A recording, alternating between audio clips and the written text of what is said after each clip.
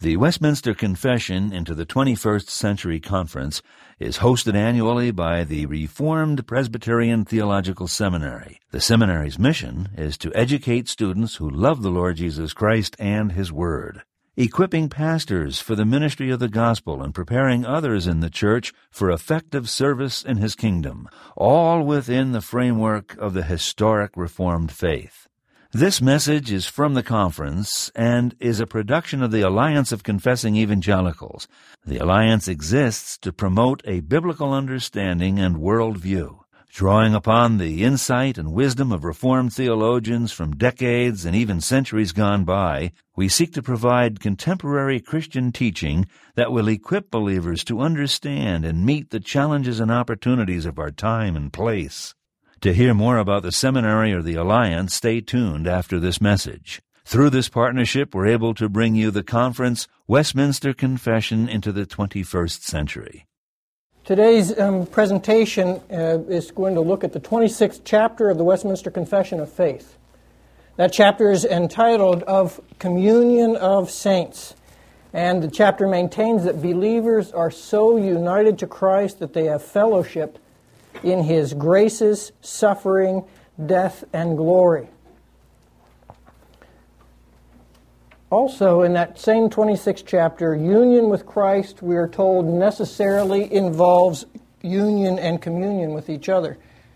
So the paper has three basic goals.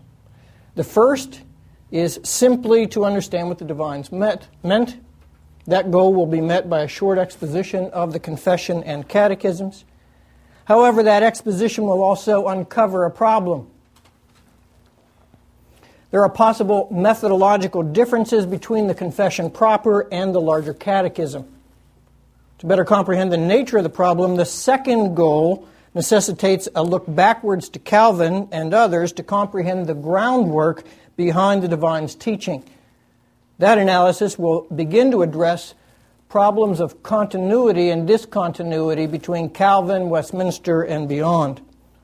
The third goal is to understand communion with Christ and each other from within the Reformed tradition in the following centuries. It will again be necessary to wrestle with issues of continuity and discontinuity to accomplish that goal. Successful completion of the task will return to the first goal, strengthening our understanding of the Divine's meaning. Finally, light from the historical research will illumine contemporary theological problems and suggest questions for further discussion. Let's begin by examining textual issues, specifically the chapter's location within the confession, and then issues related to the original text. If there's not a correlation between my mouth and the PowerPoint, it's the PowerPoint's problem. I should have been doing this while my mouth was going. But like Gerald Ford, sometimes there's a synapse problem between my brain and my mouth and what I can do with my fingers. So there are some textual issues. Whoops, there's everything that I said. Okay. The chapter location. The 26th chapter has a noteworthy location within the overall structure of the Confession of Faith.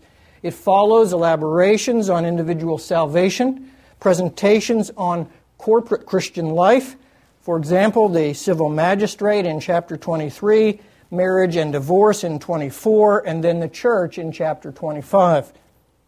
However, the chapter on the communion of saints precedes discussion of the sacraments.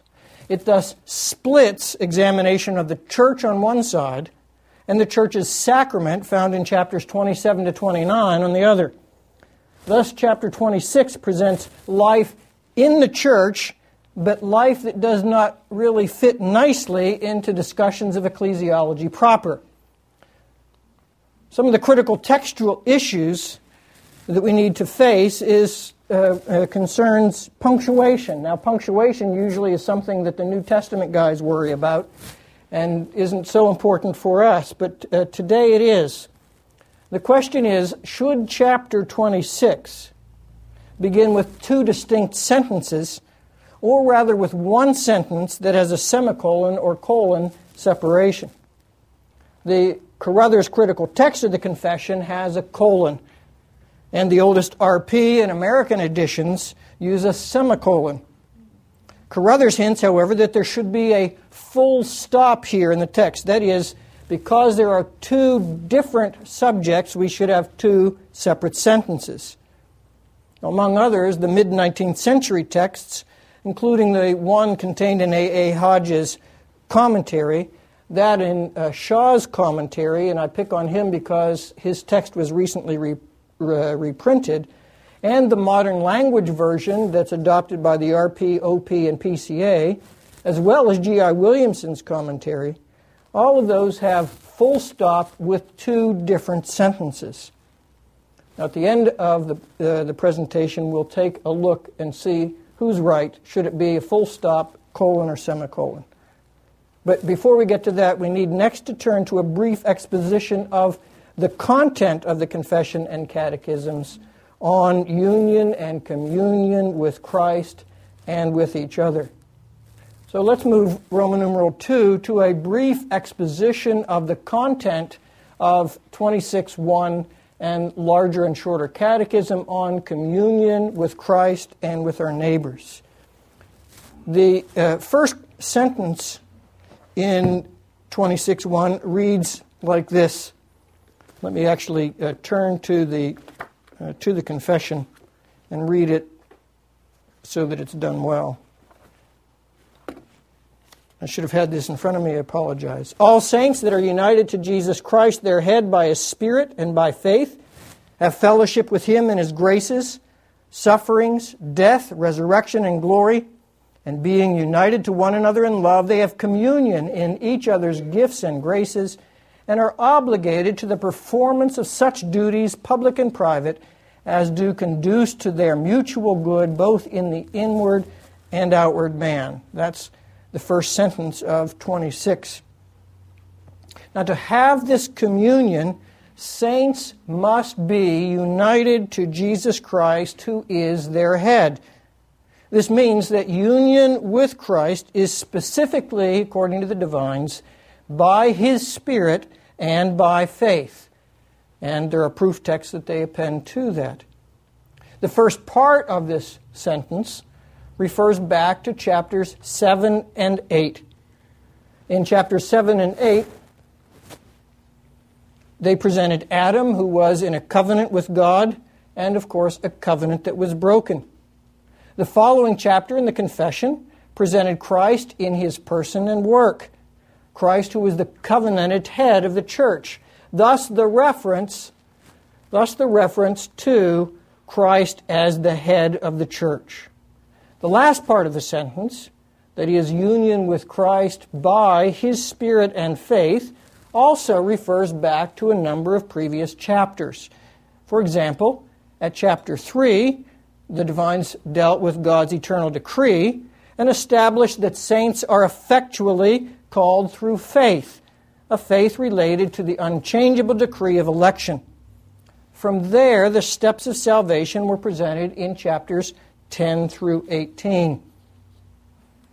Moving on to the second sentence, the divines make a connection from their union with Christ to their union with one another. Notice that the words grace appear along with the word gifts. From the believer's union with Christ and with one another, a connection is made and extended to necessary duties that we need to perform for each other. And those duties are both public and private, and are related to the believer's inward and outward good. Of course, the Westminster Standards include 2 catechisms, and they add very important information that's essential for a complete presentation of the divine's teaching. Subpoint C, under this Roman numeral, is the teaching of the catechisms on union and communion with Christ. First of all, we'll look at the shorter catechism. The shorter catechism's first 20 questions deal with creation, original sin, and the state of human corruption. With that background established, questions 21 through 28 cover the topic of redemption. The angle of approach of those 7 questions on redemption is simple. Redemption begins with Christ in his incarnation as the God-man, questions 21 and 22, proceeds to his classic 3 offices in questions 23 to 26, and all of that is encompassed within the overarching analysis of his states of humiliation and exaltation in questions 27 and 28. But as we look at the shorter catechism, we notice a transition at questions 29 and 30. In that transition, the catechism asks how the work of Jesus Christ is applied to the believer.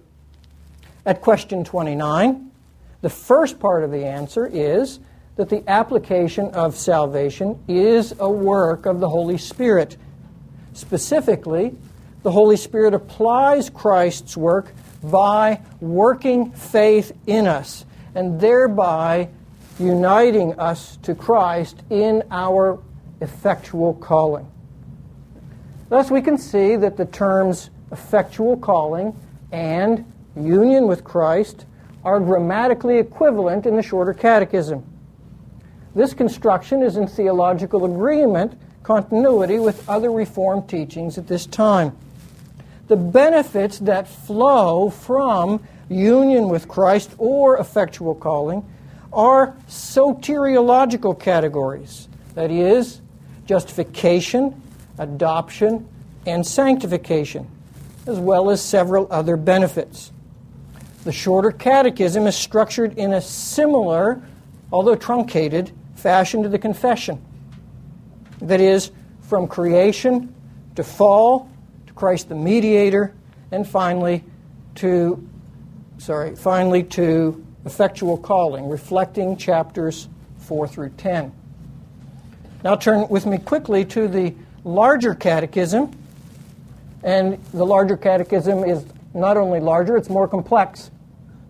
Larger catechism, question 58, begins analysis of the application of Christ's benefits.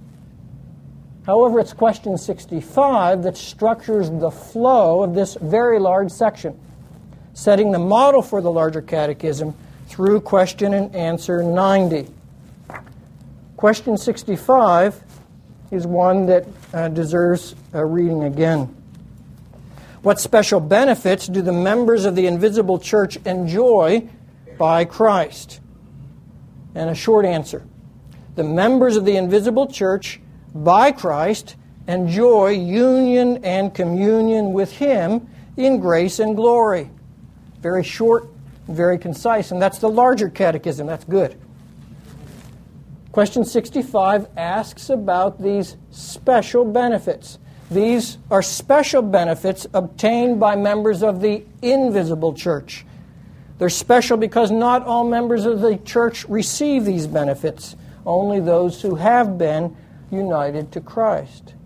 And these benefits are summarized by 2 very important words, the words union and communion. And these special benefits are experienced in 2 realms, the realm of grace here on earth and the realm of glory. At question 66, we have the exposition of what was presented in 65, the nature of union with Christ. And significantly, the Catechism connects the believer's effectual calling here, that's the last phrase of the answer, and the work of grace. Union with Christ is a work of grace, one that is not obtainable by human effort. Furthermore, the union is characterized as spiritual and mystical, avoiding the notion of a corporal or physical union. Maybe I better read 66 as well. What is that union which the elect have with Christ? The union which the elect have with Christ is the work of God's grace, whereby they are spiritually and mystically, yet really and inseparably, joined to Christ as their head and husband, which is done in their effectual calling. Thus, it is real, it is inseparable, even if it's mystical. The phrase underlines that while something can be mystical, at the same time it can be real. Something that is invisible does not mean that it does not exist, or that it is merely imaginary or unreal. That which is spiritual may be just as real as that which is material. As a matter of fact, the Catechism teaches that the spiritual can be more real than the material, because the Catechism calls this union inseparable, and we can be separated from all material objects. Now, the first proof text for question 66, and I have to admit that after Dr. Pruto's lecture, I don't know what to do with proof texts. The first proof text for question 66, that union with Christ is a work of God's grace, takes us back directly to the proof text with the confession. At this place in the confession, the proof text, the operative proof text, is Ephesians 2, 5, and 6. But in the larger catechism, the connection is picked up at Ephesians 6, and then extends the quotation to verses 7 and 8. So the larger catechism here, I think, is working very self-consciously with the proof texts.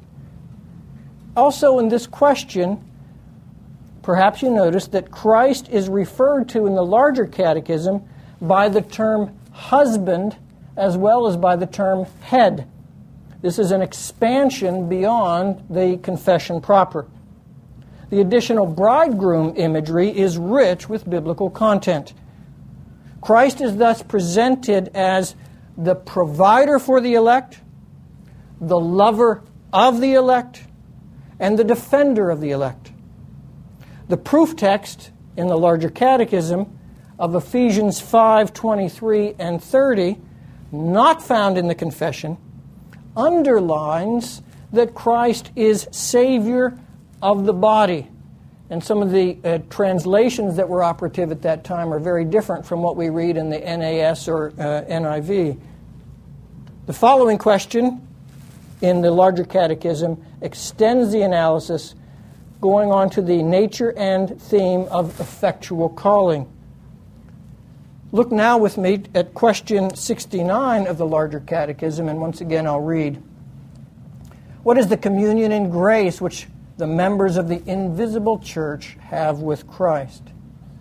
The communion in grace which the members of the invisible church have with Christ is their partaking of the virtue of His mediation in their justification, adoption, sanctification, and whatever else in this life manifests their union with Him. At larger catechism, question 69, there is a return to the special benefits for believers in their union with Christ.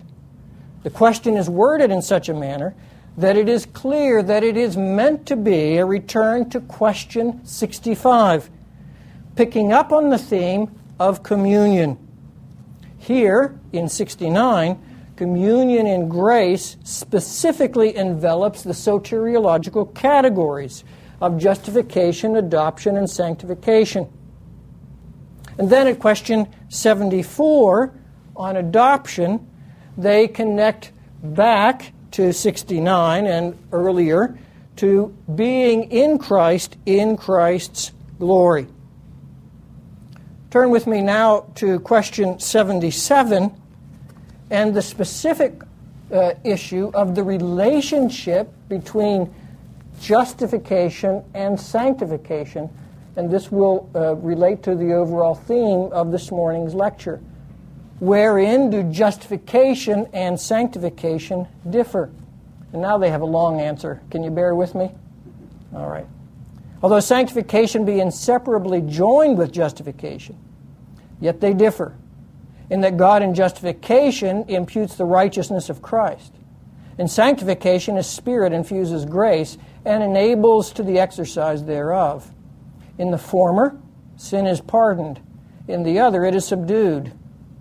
The one doth equally free all believers from the revenging wrath of God, and that perfectly in this life, that they never fall into condemnation. The other is neither equal in all, nor in this life perfect in any, except seminary professors who grow up to perfection.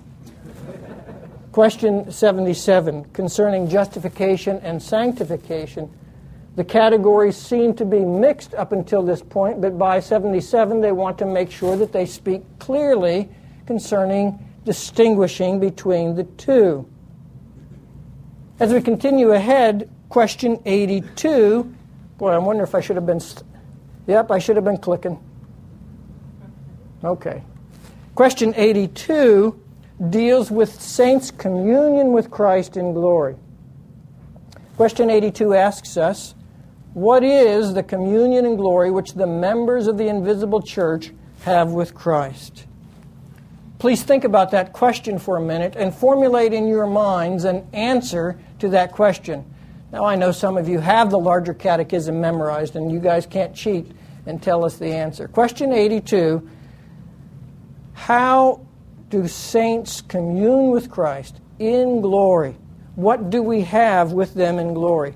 Would you formulate an answer that sounds like this? Saints participating with Christ in glory at their death and resurrection. Doesn't that sound like a reasonable answer? Well, it does sound reasonable to me, but it's not how the divines want to handle it. As a matter of fact, the divines at this point word the answer in the present tense with a present focus.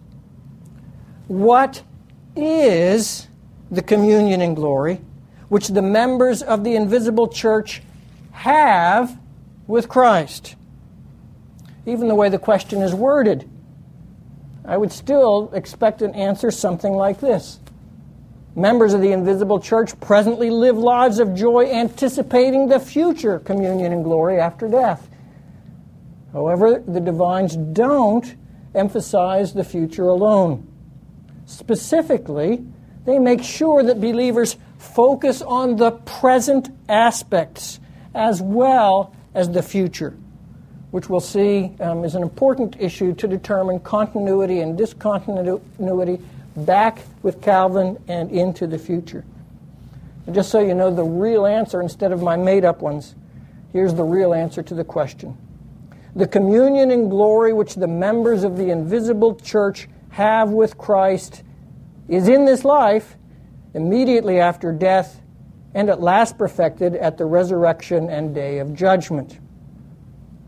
Very recently, Derek Thomas, the former colleague, rightfully said about this question, quoting him, clearly what is in view here is a realization of the fact that something of the future glory, the future eschaton, is already present in the consciousness of the believer. This large section in the Catechism ends at question 90 with these closing words. And this, all previous analysis, is the perfect and full communion which the members of the invisible church shall enjoy with Christ in glory. Thus, it seems to me that the theme of union with Christ is woven through the fabric of these 25 questions in the larger catechism, comprising about 13% of the entire catechism. However, immediately before us is a problem. It's a structuring problem. There is an apparent difference between the ordering and analysis found in the larger catechism and that found in the confession at chapter 26. In the confession, and if you have the table of contents somewhere near, at chapter 10 you have effectual calling. However, analysis of union with Christ follows 16 chapters later. In the larger catechism, however, analysis of union with Christ, effectual calling, follows the notion of union with Christ. Let me say it again. Questions 65 and 66 of the Larger Catechism, union with Christ. Then, Larger Catechism 67, effectual calling. Then, I got it backwards again. Effectual calling, then union with Christ. So recognizing these differences, we've got to see why they're different and how they came to be. I would submit to you that for the Larger Catechism, question and answer 69 is what we could call a theological architectonic for the structuring of their teaching on union with Christ, communion with saints, and thereby soteriology. Let me read 69. I already did 69, didn't I? I don't have to do it again. In 69, it says, we partake of the virtues of Christ in their justification, adoption, and sanctification in terms of communion in grace with Christ. So bear with me. Keep that in mind as I continue to talk about these things and see if we can come to a resolution. It seems now that we have some problems that we need to deal with concerning the union, the notion of communion, union and communion with Christ. If there is this difference, then the research that we've seen so far supports a colleague's recently published thesis. His thesis goes like this: that the Westminster Standards do not teach, there we go, that the Westminster Standards do not teach an explicitly articulated Ordo Salutis. Now, by the way, that phrase Ordo Salutis simply means the application of Christ's redemption that was already purchased in history. Or another way to say it, Ordo Salutis is that you need to be regenerated before you're glorified. There's got to be a certain order. The colleague continues to argue, saying this: some semblance of an ordo might seem to be implied at points in the confession, or by the sequence of pertinent chapters, and by questions and answers in the catechisms. But a comparison of the three documents, which we've just done, the catechisms and the confession, reveals differences. The standards do not provide a uniform sequence. That's a hard statement made by a Presbyterian.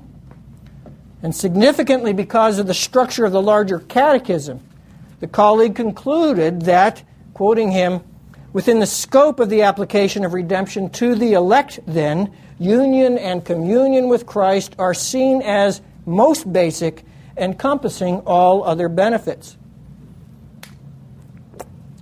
My own analysis is that the colleague is, in part at least, correct.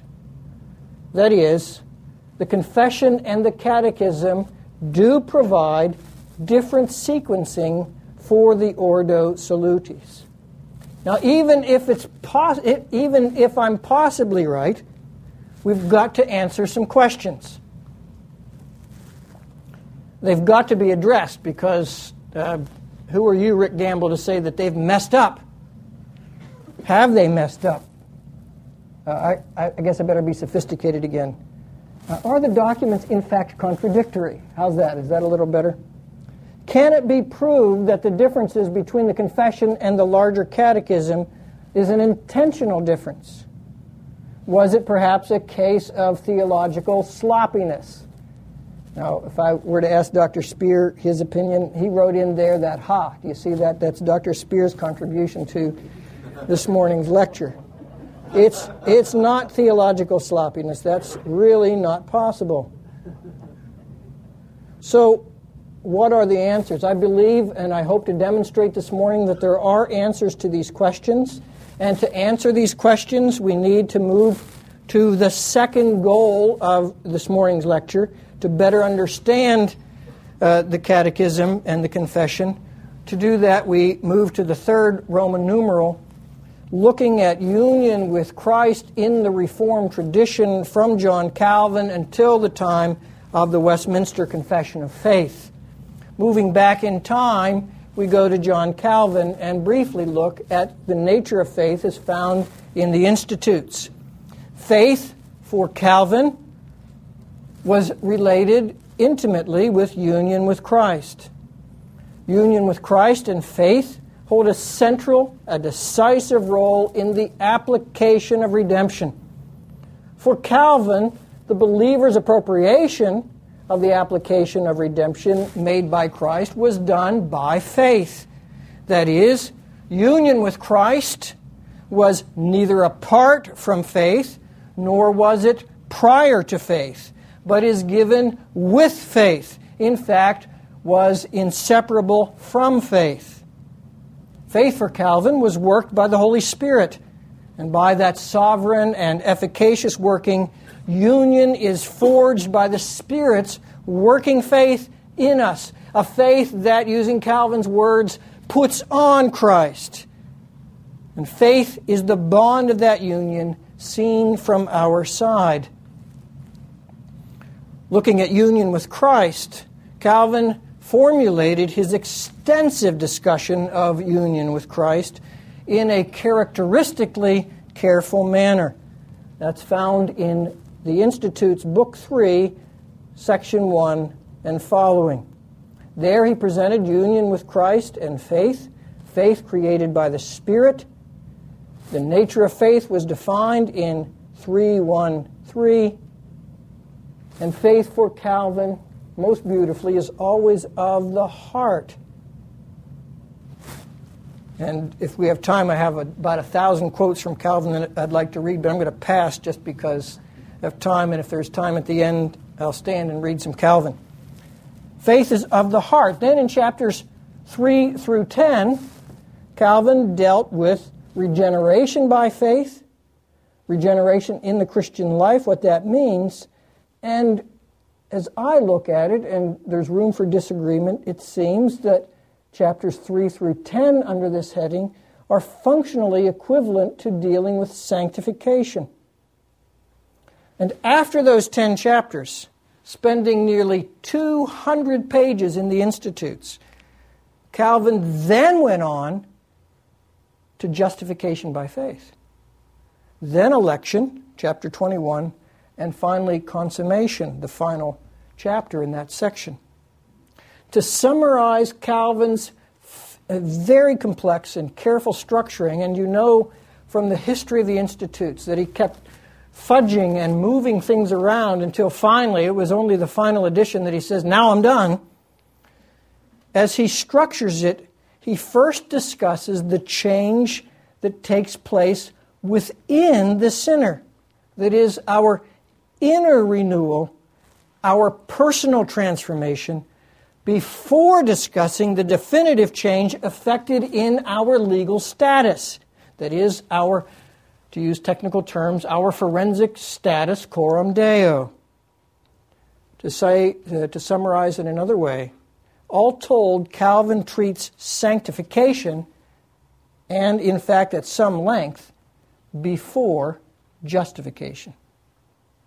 Now, one reason for this structuring is that Calvin dealt with faith distinct from forensic justification. He did not hold to what will be a standard hallmark of a priority of justification to sanctification. For Calvin, the matter will be one of theological indifference. How can I say that? I can say that because for Calvin, both justification and sanctification are controlled by the prior architectonic principle of union with Christ. And we see this very clearly in Institutes chapter 3, 11, and 6. There, in a debate with a fellow named Osiander, Calvin argues with quite a bit of light as well as heat that Christ cannot be rent asunder. There's no partial union with Christ. As the believer is united to Christ, he is wholly united to the whole Christ who is seated in glory.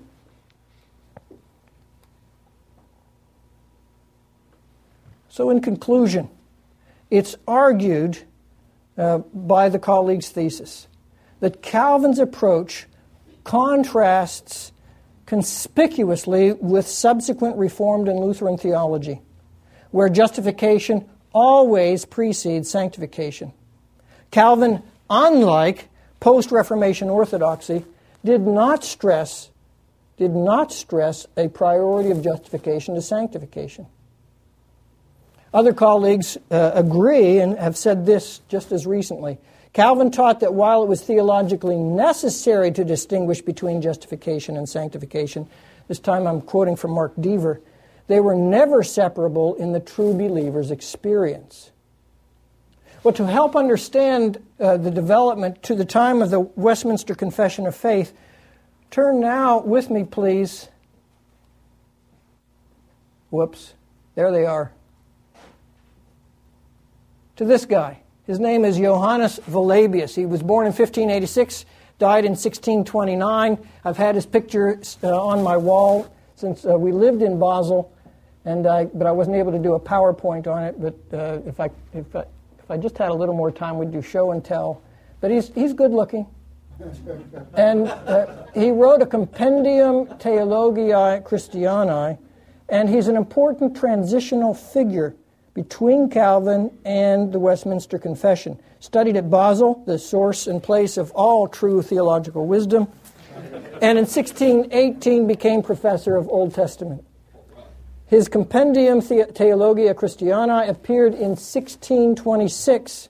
It's a clear and concise work that was used extensively in the 17th century and was translated almost immediately into both English and Dutch. What was his theological climate?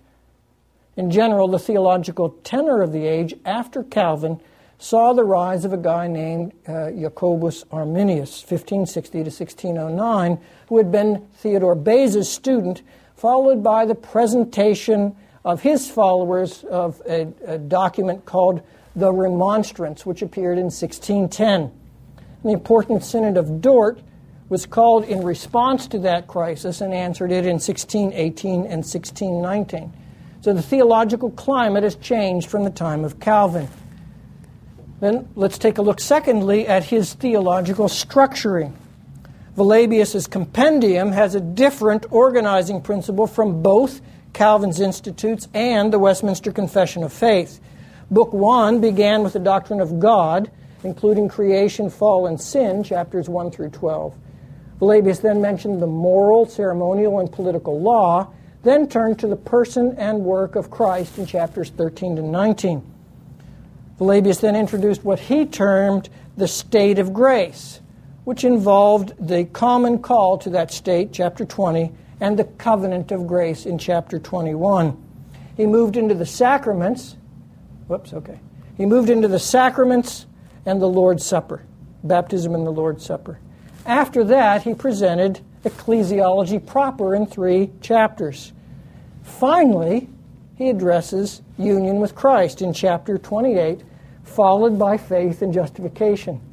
Rather different ordering.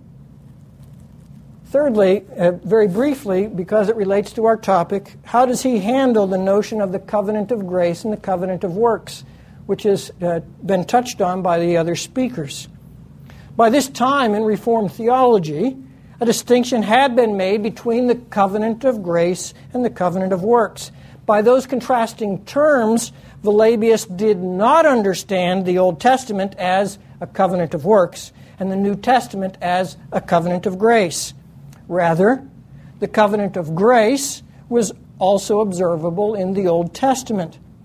Velabius further taught that the covenant of grace was specifically with the elect after the fall, which, as you perhaps remember, according to many scholars, is supposedly in contrast to Zwingli, Bullinger, and Calvin, and represents a grave departure from that earlier good theology. Well, whether or not it's a departure from the earlier theology, the fact is it's in agreement with Westminster. So very clearly we see Velabius and Westminster in continuity. Then he deals with special calling. And as he deals with special callings, he recognized that this notion has different kinds of definitions, similar to other words. He says we could call it actual election, effective calling, internal calling. Now, quoting from Velabius, the form of special calling is a gracious action toward man, not only the enlightenment of the mind, but the changing of the heart of stone into flesh, or turning man to obedience. And saving faith was an effect of God's special calling. It is a gift applied by saving faith. Then he went to justification. The indirect effects of calling which result from faith are justification, sanctification, assurance of salvation, and Christian freedom, says Velabius. And this phraseology sounds exactly like the standards. Moving quickly to justification, Velabius used an analogy of the sun, which he took directly from Calvin in the Institutes. So for Calvin, there's this beautiful part on the sun and heat and light. Without mentioning Calvin, Velabius says, to understand justification, it's like the sun with its heat and light.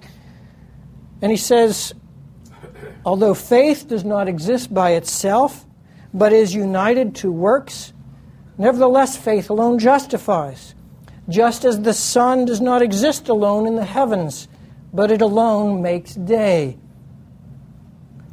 In accordance with Calvin, Velabius says, sanctification is related to justification as light is related to the sun. Velabius recognized the complexity of the terms with which he was dealing, as well as their multiple interrelationships. Sanctification, he says, is also called, now I'm quoting him, regeneration, making new, conversion, penitence, repentance, and glorification. But, he said, these words are ambiguous. Regeneration, making new, and conversion may equally well mean either calling in the gifts of faith or the newness of life by which man really dies to sin and lives in righteousness. In the first sense, they precede justification and are one of its causes. In the second, they follow it and are its results. Therefore, 60 years after the final edition of Calvin's Institutes, Velabius says that there is some ambiguity. Moving to a very brief criticism of Velabius, I find that his writing is inferior both to Calvin and to the Westminster Divines. As he deals with calling, he refers the efficient cause of our calling to the entire Trinity.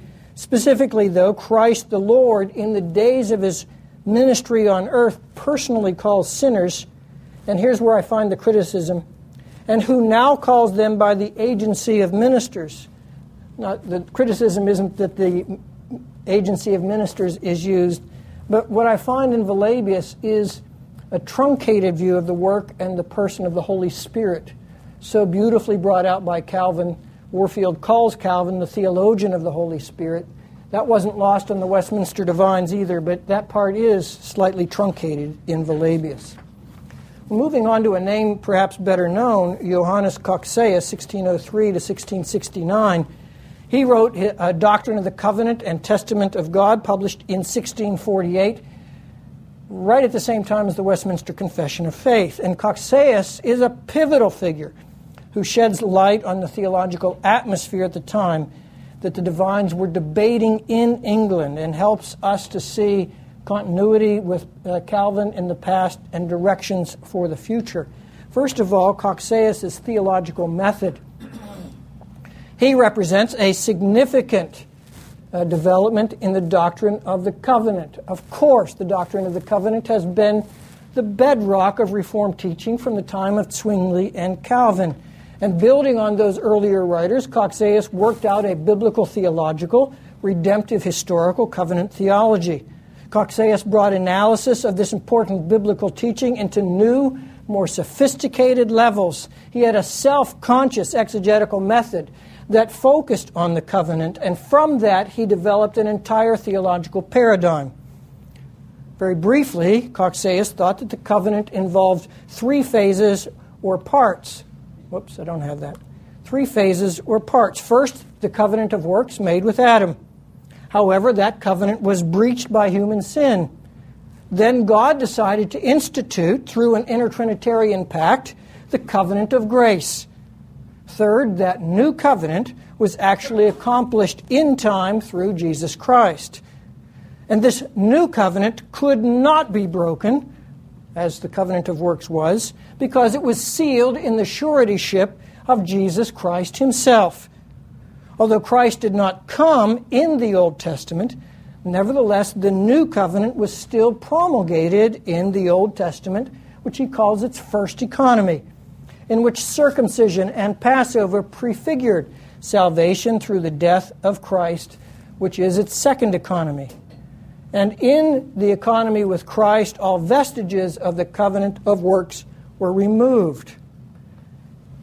We can imagine that there would be great controversy as a result of his theological method. And it's very important for our understanding of the doctrine of union and communion with Christ at the time of Westminster and its subsequent development coming to our own days. Cocceius' theological method moved focus away from pre-temporal decisions toward the need for obedience within a general understanding of God's saving works in history. The debate was furious, and this second goal, understanding from Calvin to Velabius to Cocceius, I think is finished. We're now up to that time. The third goal is to understand how this develops after the time of the Westminster Confession. Now, some of you colleagues who presented papers are probably going as crazy as I am, dealing with 100 years of complex theological development in 100 seconds, and I just want to keep making it more uncomfortable for all of us and move ahead. Hermann Witsius, 1636 to 1708.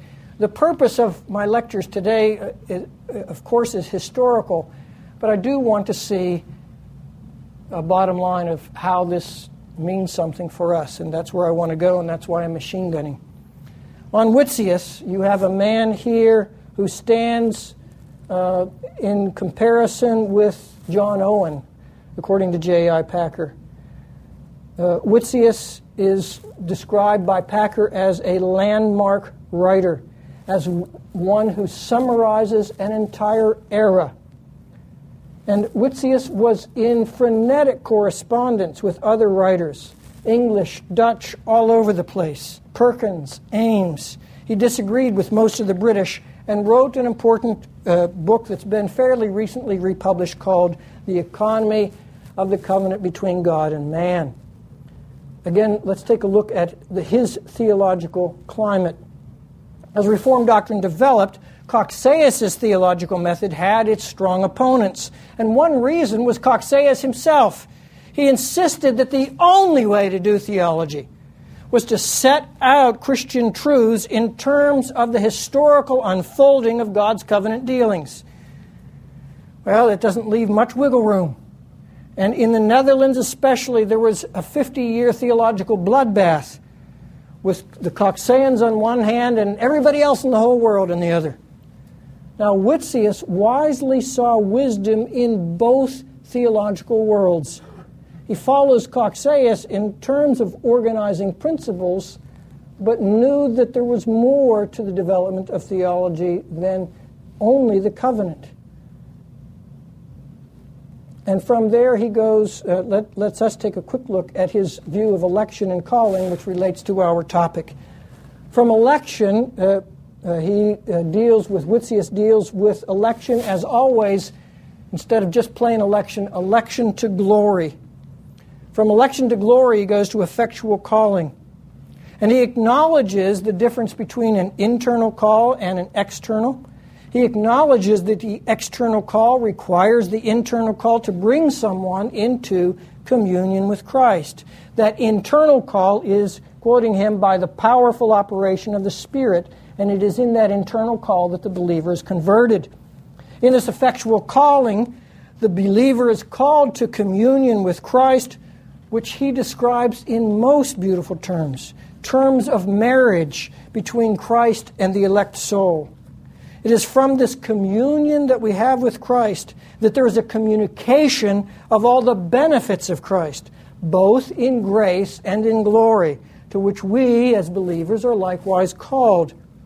He makes one nuance, not underlined by the Westminster Divines, that since Christ cannot be separated from his Father and his Spirit, we are at the same time called to communion with the undivided Trinity. And from this communion, as all the elect are partakers of one and the same grace, they are all likewise called to mutual communion with each other. Thus, there's continuity with the Westminster Assembly. This effectual calling, whereby the elect are called to communion with God and his Christ and are regenerated, is, in fact, an excellent life. So for him, it's not exclusively forensic. Moving to regeneration, Whitsius grants that divine regeneration is, to use his word, mysterious. In regeneration, quoting him, a new life is put into them, resulting from a gracious union with God and his Spirit. Christ, together with the Father and the Spirit, is the meritorious and exemplary cause of our regeneration. Christ declares the Spirit to be the author of regeneration. He underlines at John 3:5. But also, this term regeneration is, quoting him, of ambiguous signification. Sometimes it is blended with sanctification. And by regeneration is understood that action of God whereby man, who has now become the friend of God and endowed with spiritual life, acts in a righteous and holy manner from infused habits. And now move with me to glorification. Important for understanding communion of saints is how Whitsius structured eschatology and general glorification in particular. Found at the end of Book 3 of this 2-volume work. It follows the sections we analyzed on election, calling, and regeneration. But it precedes the 4th book on the church. So glorification or eschatology is not at the end, but before ecclesiology. For Whitsius, glorification is begun in this life. Here on earth, the believer is granted holiness, and even what he calls the vision of God. Specifically, he acknowledged that the utmost happiness of the life to come consists in the perfect vision of God. And yet, believers are privileged here on earth to begin that later life. Such vision is by faith and of things not seen. And believers, in fact, according to Whitsius, do not behold God's perfections in general, but quoting him, likewise they behold them as belonging to them and become theirs now for the sake of Christ. There is continuity here with the Westminster Confession. And so far I've seen continuity between Calvin and these successors. Velabius does speak of special calling as changing the heart. Velabius, after Calvin, sees sanctification as complex, and I wouldn't use the word ambiguous here. I think our president might not like if I used ambiguous, but he uses it. Whitsius says the term regeneration is, again, ambiguous in the English translation. It is complex, and I'm pushing these things. As you can see, that will be the answer to the difference in the Westminster Confession. But let's deal with one more important character, one best known to us here in America. His name is Francis Turretin, 1623 to 1687, who wrote a small theological work called The Institutes of Elenctic Theology. I had that in my arm yesterday, and somebody grabbed me and said, "What's elenctic?" And I said, "Have you ever heard a sermon?" And he said, "Yes." I said, "Well, you've heard elenctics." That's what elenctics means. It's preaching, it's admonition, it's the institution of proto-theology. Now, he is important for us because American Presbyterianism used this as their systematic textbook, at least Northern Presbyterian. I guess there was a Southern Presbyterian too. They didn't use him until in the North Charles Hodge wrote his own book. So he's very important for us Northern Presbyterians. What is the structure of Turretin's Institutes? The first volume has the greatest number of topics. There are 10. And in this massive book, he covers theology, Scripture, the one and triune God, God's decrees, creation, God's providence, angels, prelapsarian Adam, sin, human free will. It's the second volume that's important for us. The second volume covers God's law and the covenant of grace and its twofold economy in the Old and New Testament, which again sounds very similar to the earlier writer that we just saw. Then he goes to the person and state of Christ, Christ's mediatorial office, calling and faith, justification, sanctification, and good works in the 11th through 17th topics. The whole third volume has only 2 topics. That is the church and last things. Now, as we look at volume 2, his analysis of communion with Christ, it's found at topic 12, and he first examined the origin and meaning of words like covenant, testament, and gospel, then proceeded to the nature of the covenant of grace. His structure for the communion of saints is now considered classical. And I see that my time's going a lot faster. I'm trying to make my mouth move as fast as I can, and it seems that the clock is moving faster than my mouth. So I'm going to stop right there and move toward the end because you've been real patient. And I think I only have about 5 minutes left in the formal part. Is that right? You take 5 to 10. Okay. He's so gracious. Dr. Pruto talked about sometimes people putting works in front of grace. I think he had our president in mind. Wait, that was supposed to be funny. That was meant. Wait a minute, that was a joke. Okay, this is a joke. Levity. As we continue to look at the development of doctrine, I want to go back to my colleague's thesis, who presents Calvin's views of union with Christ, underlining what we saw in Book 3. And it's his thesis that in the work after Calvin, not Westminster particularly, but after Westminster, he says that there is a shading, to use his word, a shading of Calvin's outlook. That in fact Christ fades into the background in later Reformed theology. I'd like to try to deal with that thesis and answer the questions that I've asked so far. First of all, to understand these complex notions, we have to remember that with Cocceius there has been and continues to be in the Reformed tradition a debate concerning theological method. Those who stress biblical theology and those who stress a more classic structuring of systematic theology. The methods seem to be competing. Both methods have strengths and weaknesses. But I am absolutely convinced that they shouldn't be seen as competing methods, but as correlative. Who was that? Corollary. Who was it you? Somebody who had a Canadian, Scott Clark. They're correlative. They're related to each other. They shouldn't be seen as competing. Secondly, there's been a lot of ink spilled on Calvin and the English Puritans, that they don't have the same theology either. By the time of Calvin's death, things had changed in England. The movement in England had gone from theological controversy to the development of what is commonly called practical Puritan piety. And the flowering of that sweetly scented literature probably spawned the notion of a discontinuity, wrongly called a drastic alteration by the famous scholar Perry Miller between continental theology and English theology. And one of the best-known statements on this topic, made now a quarter century ago by R.T. Kendall, was this quip: Westminster theology hardly deserves to be called Calvinistic, especially if that term is to imply the thought of Calvin himself. So arguments put forward for theological discontinuity have been met and demonstrated to be erroneous. For example, George Marsden has answered Perry Miller, and R.T. Kendall has been thrashed by a number of substantial scholars, including my former colleague Roger Nicole.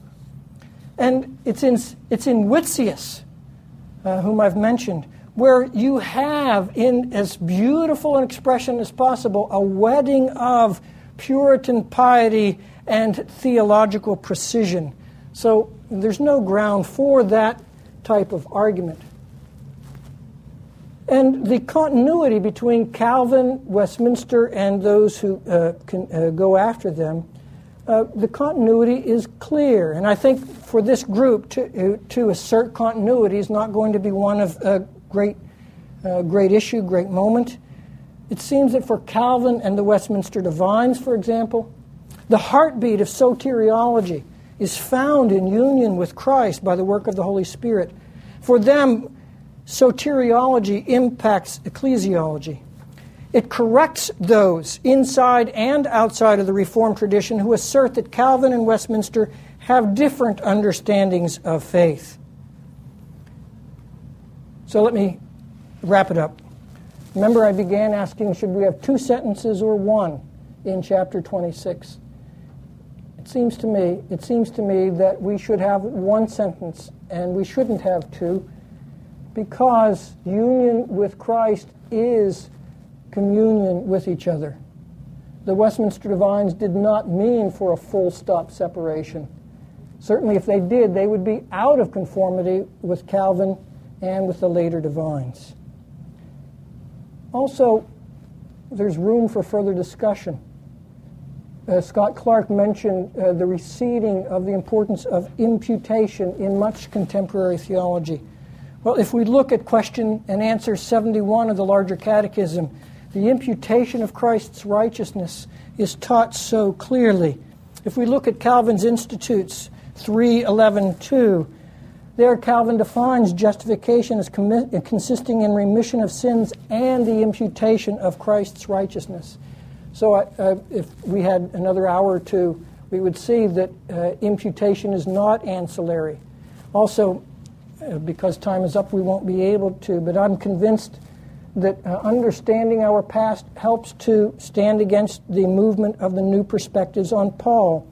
In the new perspectives on Paul, there's a category shift. In that movement, ecclesiology, not soteriology, becomes the paradigm of justification, and thus the main emphasis, supposedly, of a book like Romans. To speak theologically, bah humbug.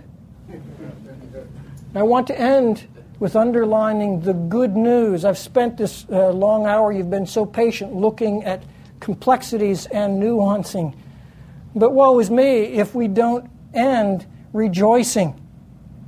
Let's do it with some quotations from some of the men I've cited. Abrakel said this: "This whole thing is wondrous beyond comparison.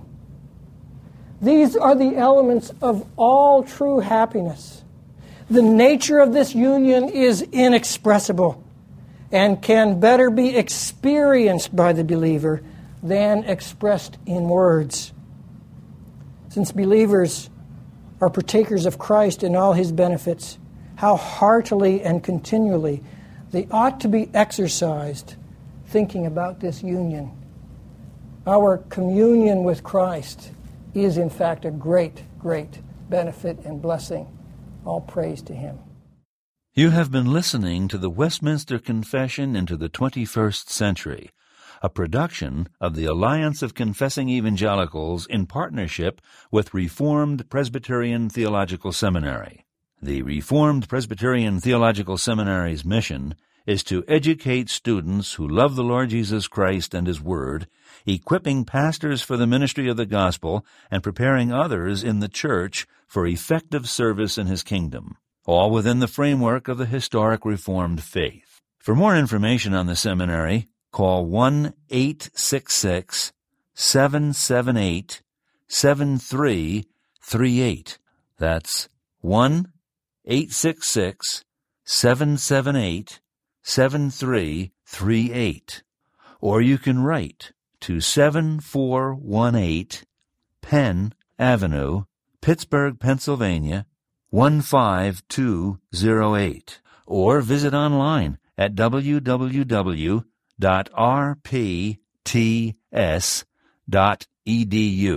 The Alliance is a listener-supported ministry that's known for teachings such as the Philadelphia Conference on Reformed Theology, the International Council on Biblical Inerrancy, as well as the nationally syndicated broadcasts, the Bible Study Hour, Every Last Word, God's Living Word, or Dr. Barnhouse and the Bible. For more information on the Alliance, call 1-800-488-1888.